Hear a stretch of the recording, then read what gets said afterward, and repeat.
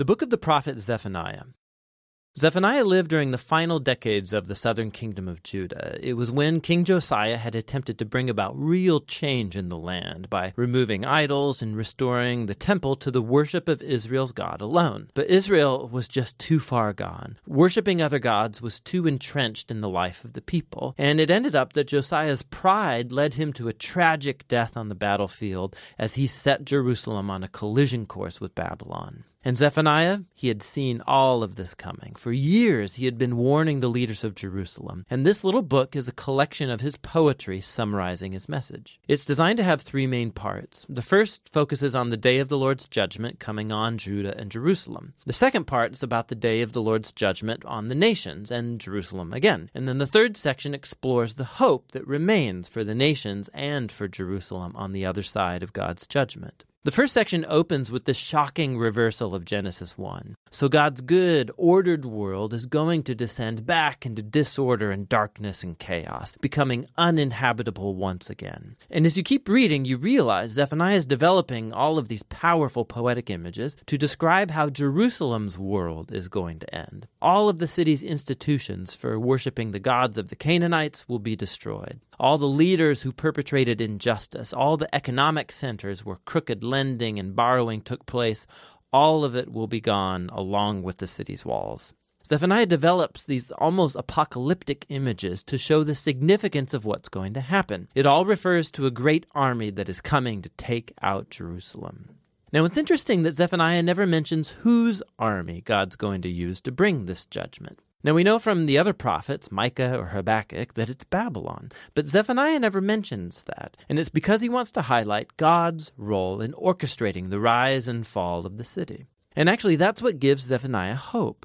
Not that Jerusalem as a whole can avoid its fate, but in the closing poem of section 1, he calls on anyone in Jerusalem who would seek the Lord. And he says these will make up the faithful remnant, the people who could be spared if they repent.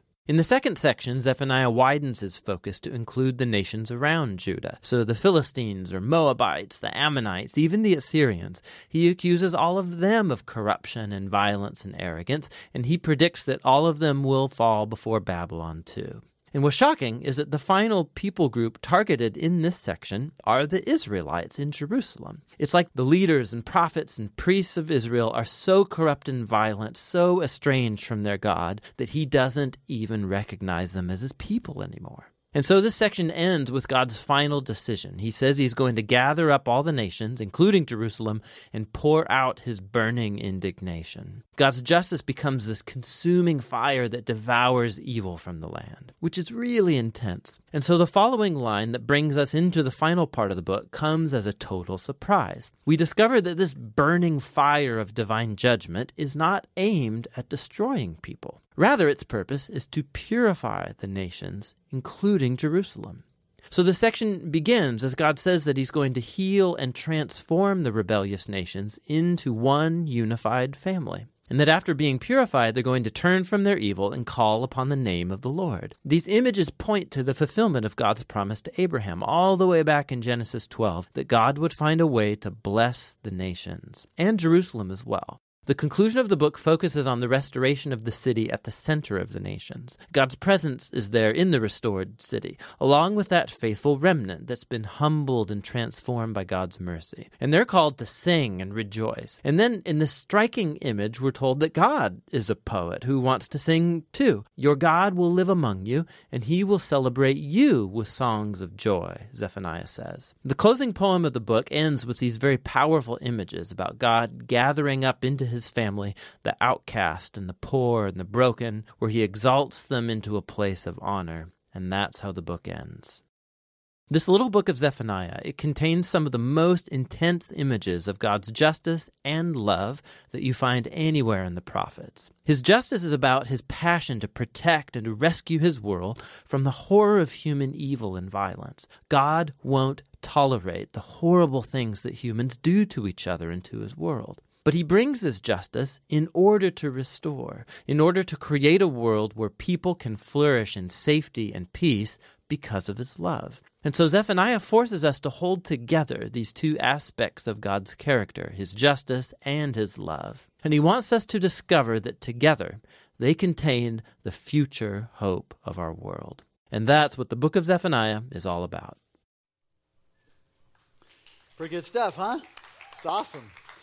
So justice and love being held together, and those are tough things to hold together.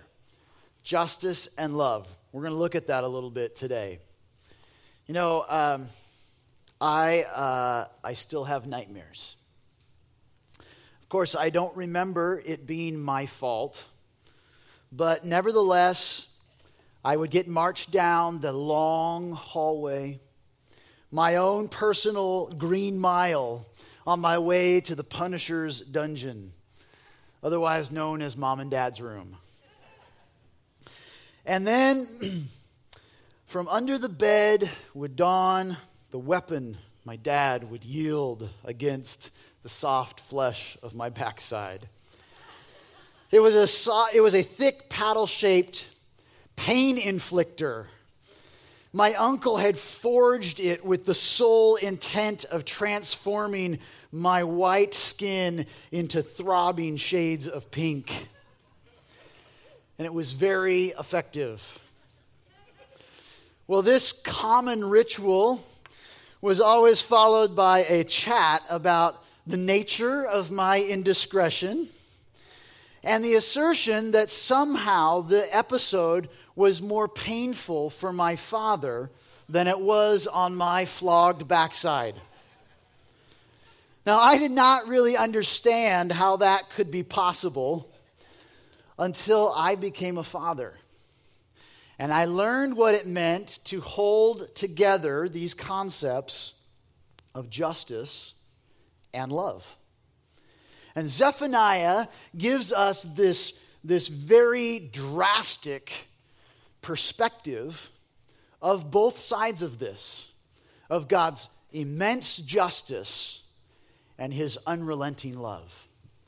And it's beautiful how he joins these two together to help us see a different perspective of his judgment. Now, we've been working through a series on the minor prophets, and we've been seeing week after week embedded in the language of destruction and despair the thread of God's love and redemption. And now in Zephaniah, he writes this little 3-chapter book that kind of culminates all these into one intense proclamation of God's love. That it's not just about God being angry and pouring out his wrath, but some of the purpose behind that and his love in the middle of that. So as the video stated, we get to see these two aspects of God's character being held together. We see that the ultimate goal that God had was not to destroy his people, but it was actually to restore his people. That God's judgment was being poured out for the restoration of his people. Now, God hates wickedness. He hates wickedness, and he loves his people and doesn't want them to have to endure the wickedness of the world. And so God punishes the wickedness, but he actually protects those that are his people. And he punishes the wickedness so that he can protect his people. It's an interesting parallel here of God's punishment and protection. Let's pray together as we get started, and then we're going to take a look at that together. Lord, I pray that as we open your word today, that you would open our hearts for your message and your word and your Holy Spirit to deposit something in us. Lord God, I pray that we would be open to being impacted by you in a way that transforms our living. In Jesus' name I pray. Amen. So both punishment and protection. So now let's get started here. You jump into chapter 1, verse 2. Verse 1 is a little bit of introduction, and then verse 2, it just gets right to the point. Here's how Zephaniah starts his book. I will utterly sweep away everything from the face of the earth, declares the Lord. Hallelujah. God's word for you this morning. This is how Zephaniah starts. A little harsh, right? It's like, man, did God wake up on the wrong side of the cloud today? He's going to wipe away everything. Mankind, animals, you name it. He's done with it. The wickedness of this earth, he's going to destroy it all. Sweep it away. It's a little harsh. But then if you go down a little bit, in chapter 2, verse 3, you start to see God's heart not just to punish the wickedness, but to protect his people. And there in verse 3 it says, "Seek the Lord, all you humble of the land, who do his just commands. Seek righteousness, seek humility. Perhaps you may be hidden on the day of the Lord's anger." It's an invitation that God is giving us, that despite the judgment, that those who seek after him would be hidden from his wrath, would be hidden from his anger against wickedness, because they have changed their lives from the wickedness to finding their hope in who he is. Zephaniah gives us this drastic difference in perspective here of God, the God who destroys and punishes and will wipe everything off the face of the earth, and the God who will protect his people and hold them close, those who humble themselves before him. And so we see the blessing of his judgment. The blessing of his judgment is that he refines a people who genuinely seek after the Lord. He refines them to live righteously, because his heart is not to destroy people. His heart for you is that you would be restored as his people. That's God's burning love for you as his people. That is his desire. But that refining process that he takes us through, that's never easy, right? That's never easy for any of us. And you've probably heard the illustration when we talk about refining. We always talk about refining of metals, because it's when they turn the flame up and melt down metals that they can remove the impurities, and they're left with, like in the case of gold, they're left with like 99.9% pure gold, because they melt it down and they remove all the impurities. It's a picture of God's refining fire in our lives, and that's his judgment. And so if you see his judgment as a vehicle of his love, we can actually begin to see his judgment as a blessing. That's crazy, right? Judgment as a blessing? Hello? That doesn't make sense. But in God's upside-down kingdom, where he restores people, it makes absolute sense that he would use that to accomplish his glory. Let's take a look at that. This morning, we're going to look at that blessing of judgment. We're going to take a look at what God's judgment was meant to produce in his people so that we can pursue those things in our lives. So first of all, the first blessing of God's judgment is the blessing of a changed posture.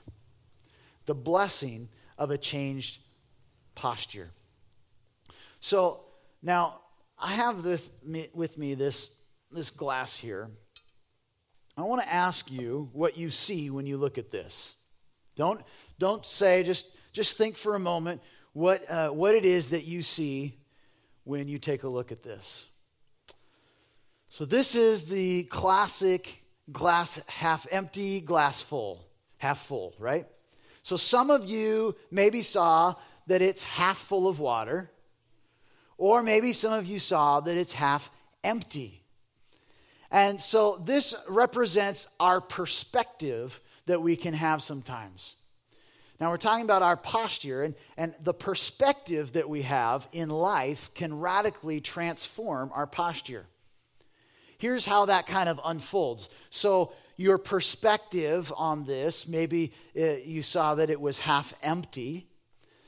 that translates into your attitudes towards life. Your perspectives directly correlate to your attitude in life.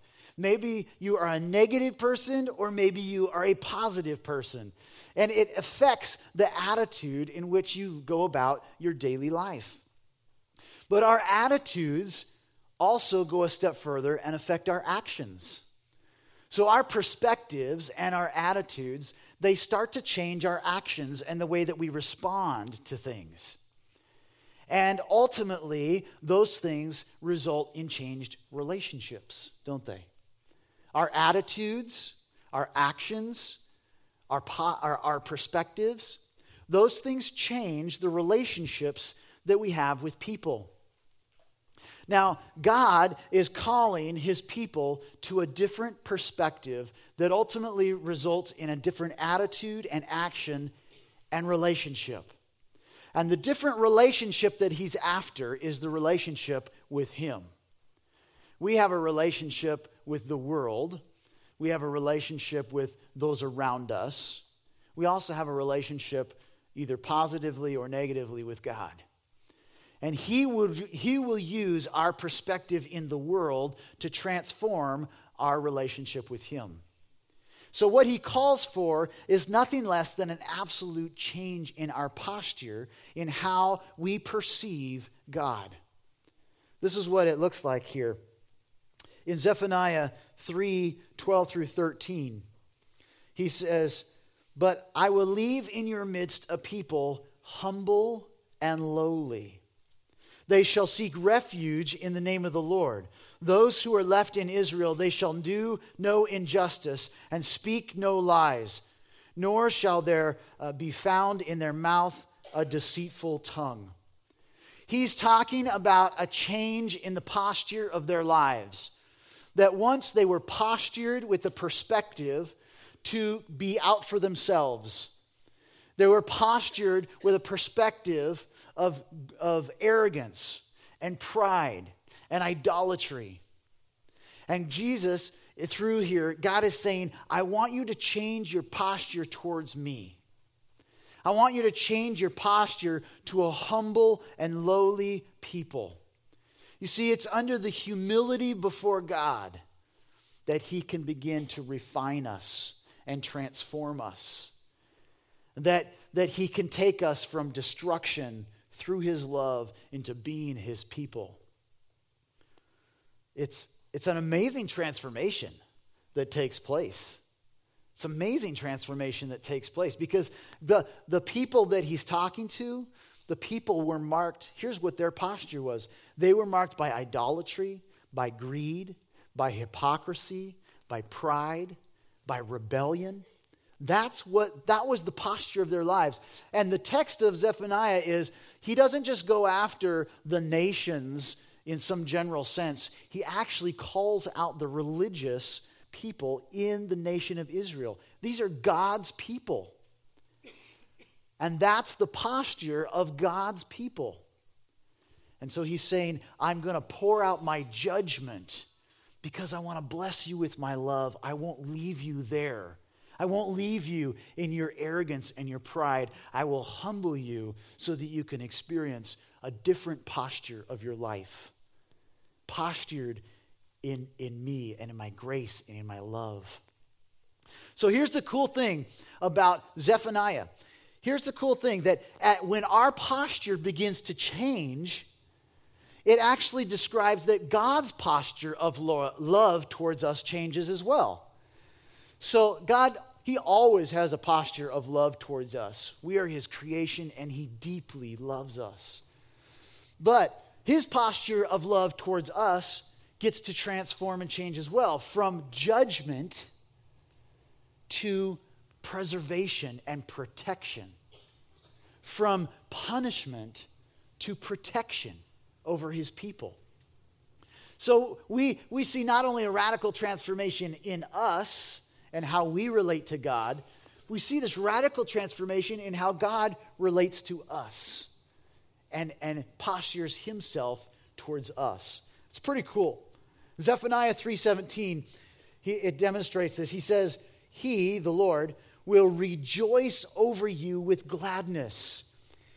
He will quiet you by his love. He will exult over you with loud singing. I love the picture here of a God who sings over us. We gather here on Sunday morning so that we can praise and worship God.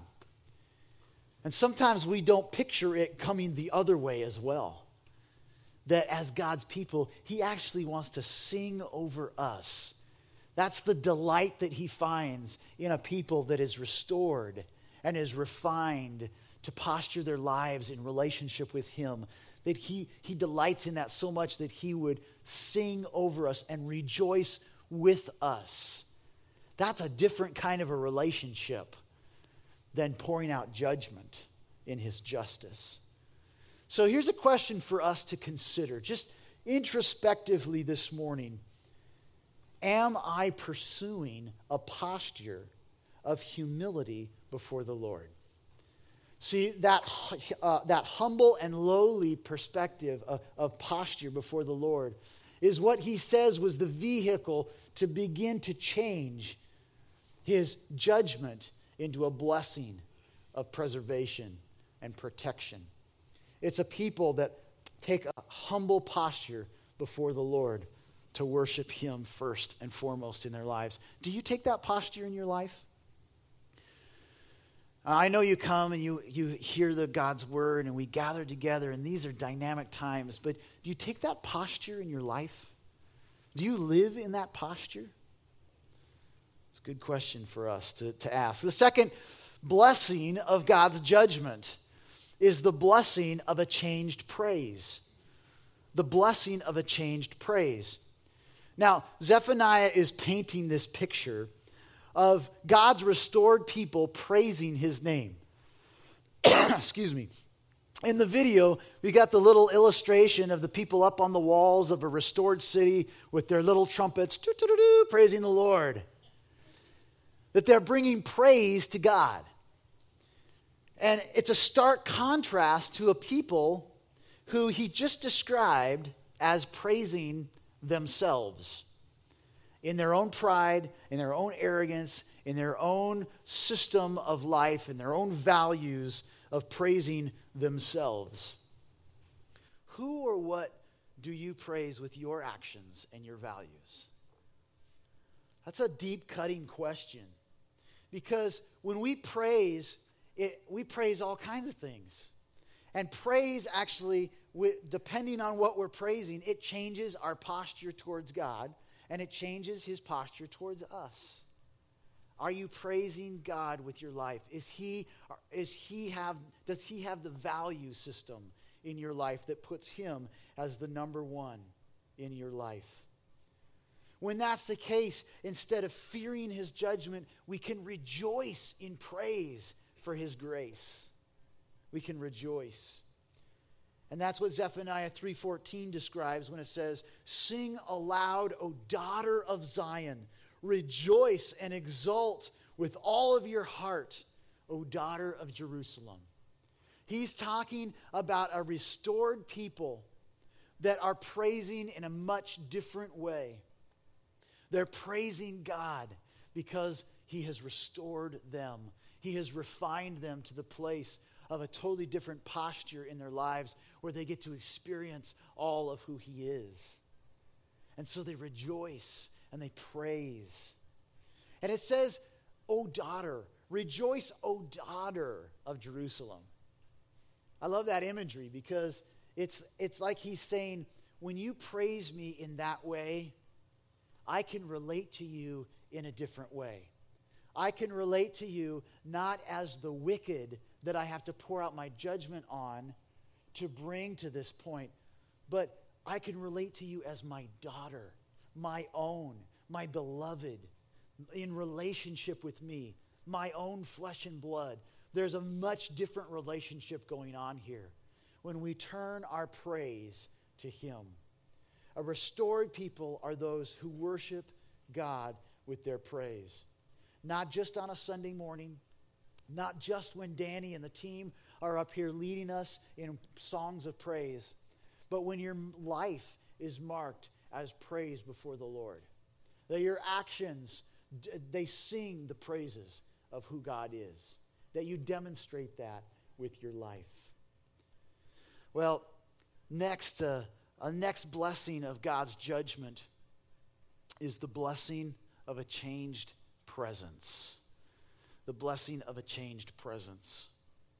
So here, the picture is that the refining of God's people through judgment actually opens them up to the presence of God in a totally different way. And so one of the blessings of his judgment can be that we experience his presence in a different way. Now, there's a couple different ways that you can take presence. Somebody's presence cannot be such a great thing, right?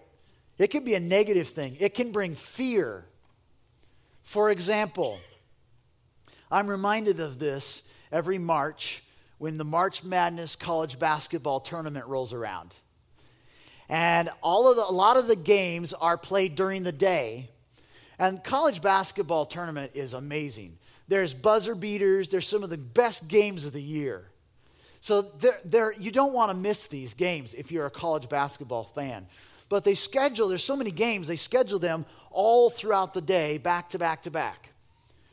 And so CBS, instead of just broadcasting on TV, they actually broadcast the games live on the internet.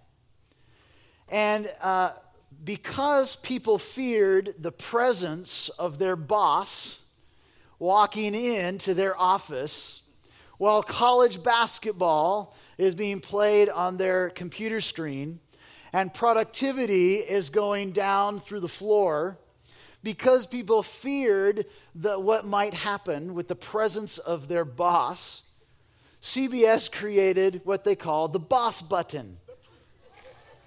And so right next to the screen where it's playing the game live, you can click. If your boss comes in real quick, one click will mute the volume and transform your computer screen into a spreadsheet. All of this because we fear someone's presence. Now, you know the person, you could probably think of somebody who, when they walk into a room, it changes the dynamic of the room by their presence. Sometimes that's good, and sometimes it's not so good, their presence. A good example of somebody's presence is, I'm sorry to do this. I'm an Angels fan. I'm sorry, Dodger fans. I know you're doing great in the playoffs. I know you have a much better record. But Dodger fans beat each other up. They beat each other up in the parking lot. You all are a rowdy bunch. And so couple years ago, because of lawsuits over people beating each other up, Dodger Stadium had to add all this extra security. And so now when you go to a Dodger game, everywhere you go, there's security in the park and in the parking lot. And it's because of their presence there that you feel safe and comfortable going to a Dodger game. Because they changed the dynamic of an entire stadium by their presence. TSA has done this with flying, right? Everybody was freaked out to fly after September 11th. And so our nation responded and established TSA, who now screens everything. We have air marshals on our planes. And we feel safe to fly because of the presence of TSA and air marshals. And so today, air traffic is at an all-time high, and we feel safe flying because of their presence. Now, God's presence works the same way. So God's presence brings fear to those who are walking in wickedness. When God walks into a room and you're not walking with him, right? That's scary. But when you're walking with God and your life is postured in a way of humbly accepting his role in your life, and you have that relationship of praise where he welcomes you in as his daughter, him walking into the room, his presence is something that is enjoyed. It's something that's desired. It's something that brings safety and security. something that brings comfort and joy. And so one of the blessings of God's judgment is that we actually get to experience that refining process that brings us to a point of experiencing God's presence in a totally different way. And so we as God's people get to welcome God's presence in our lives in a different sort of way, a different way that saturates our lives. In fact, when Jesus was here on earth, God wanted us, he wanted to be present with his creation. So he sent Jesus to be with us, and that wasn't enough. He wanted to be present with his people. And so he left us his Spirit to reside and go with us, to live inside of us, that we never would have to be without God's presence. To someone who's not walking with God, that's terrifying. Because God's presence means judgment. But for those who have postured their lives correctly, God's presence is a powerful game changer. Look at verses 15 through 17 here in chapter 3. It says, "The King of Israel, the Lord, is in your midst. You shall never again fear evil. On that day it shall be said to Jerusalem, fear not, O Zion. Let not your hands grow weak. The Lord your God is in your midst, a mighty one who will save." What a difference in the presence of God, right? That we don't have to experience just the punishment of his judgment. That we get to be refined and have a different posture for our lives that welcomes God's presence in a way that welcomes him and has this deep connection with him. So a good question for us to ask is simply, are we pursuing the presence of God in our lives? Is that something that is daily a part of who we are, that we say, God, go with me, go before me. I need your presence today. I want to posture my life today to receive your presence and let that guide my actions. Well, finally, the last blessing of God's judgment is the blessing of a changed position. A blessing of a changed position. Now, God restores, through his judgment, his people to a new position. Take a look at in Zephaniah. Now, this is the end of the book. This is what Zephaniah wants to leave us with.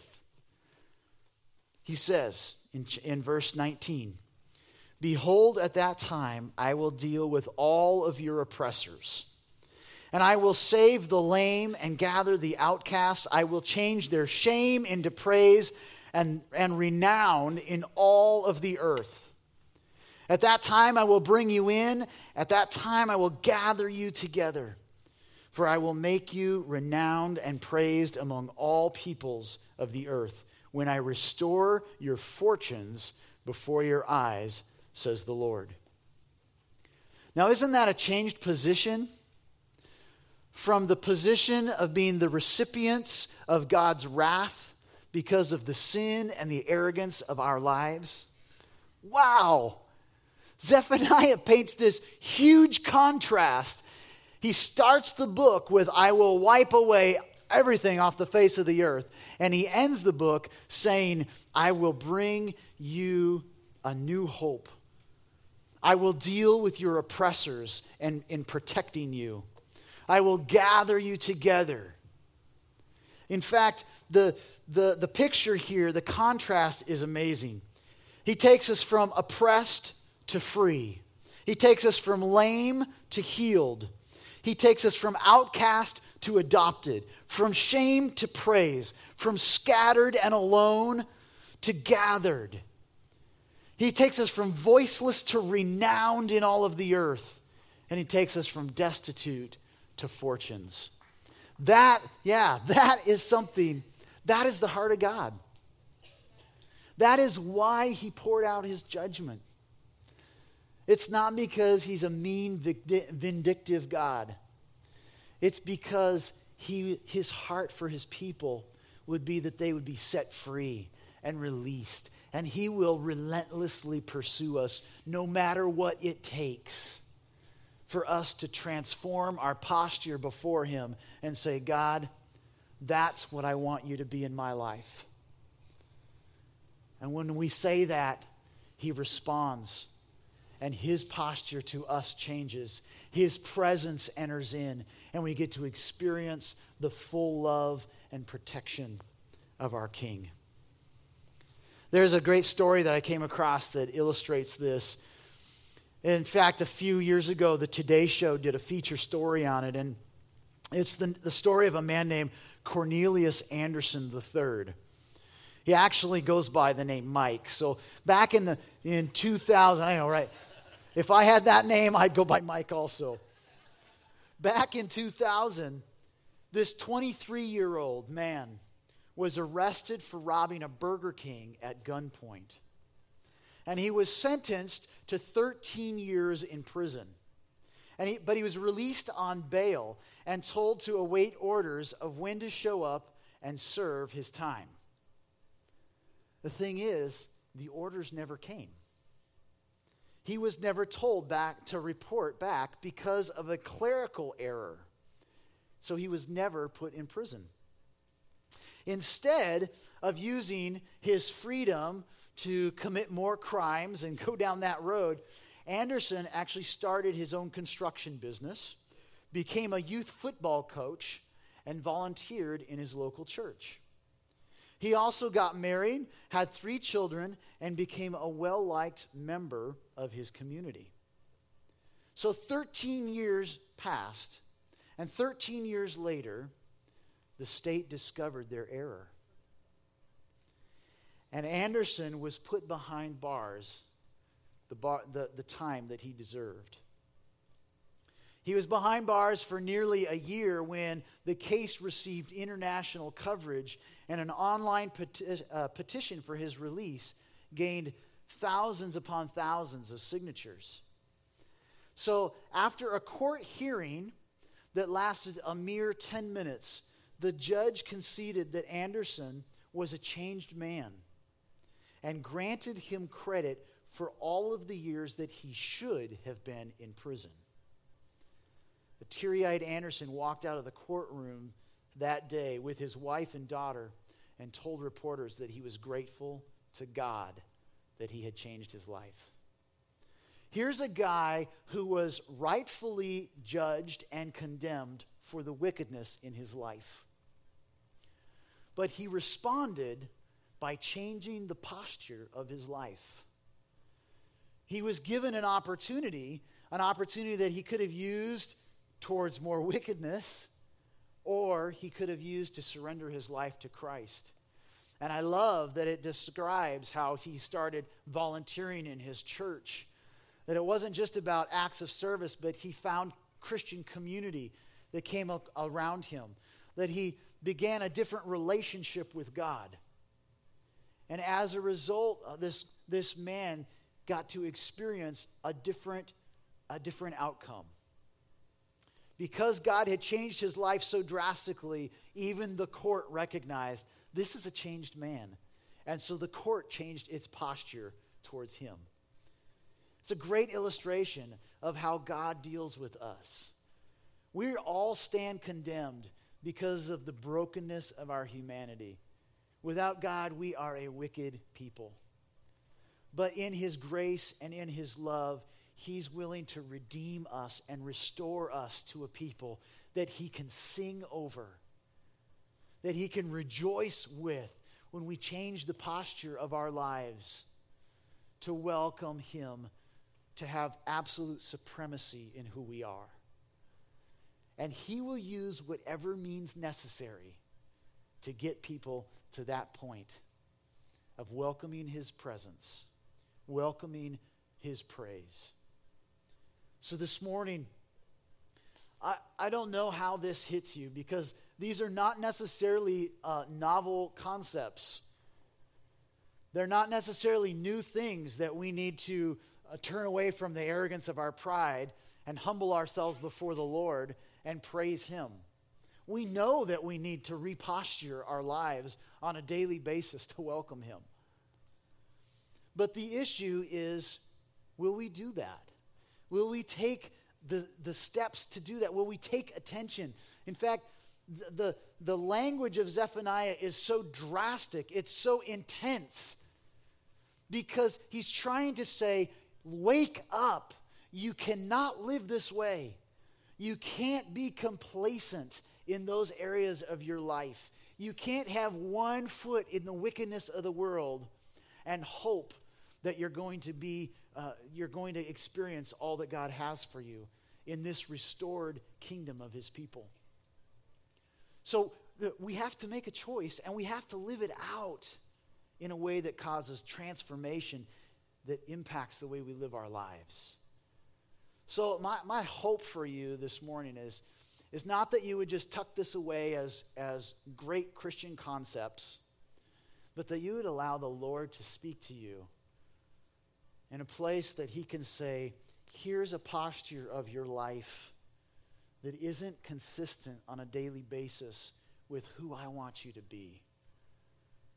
Here's a posture of your life that isn't the same as those restored people that I want to sing over.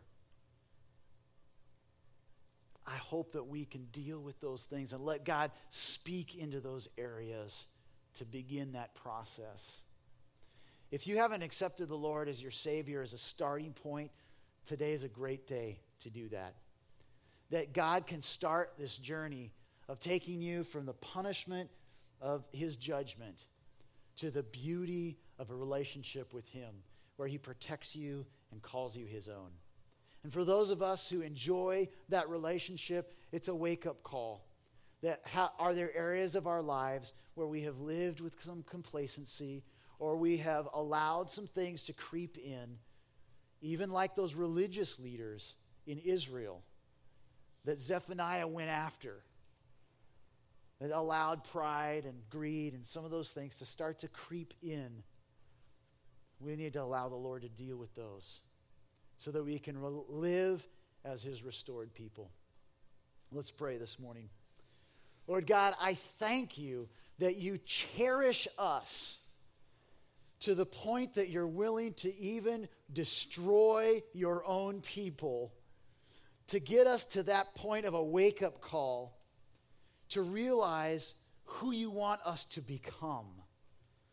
Lord God, that you would punish the wickedness of this world so that you can refine for yourself a people who trust only in you and are refined by the love of the Father. God, I pray that we would be marked as those people who posture our lives in a way to receive from you, to praise you, that you can sing praises over us as your adopted and beloved. Lord God, do that work in us, we pray. In Jesus' name, amen.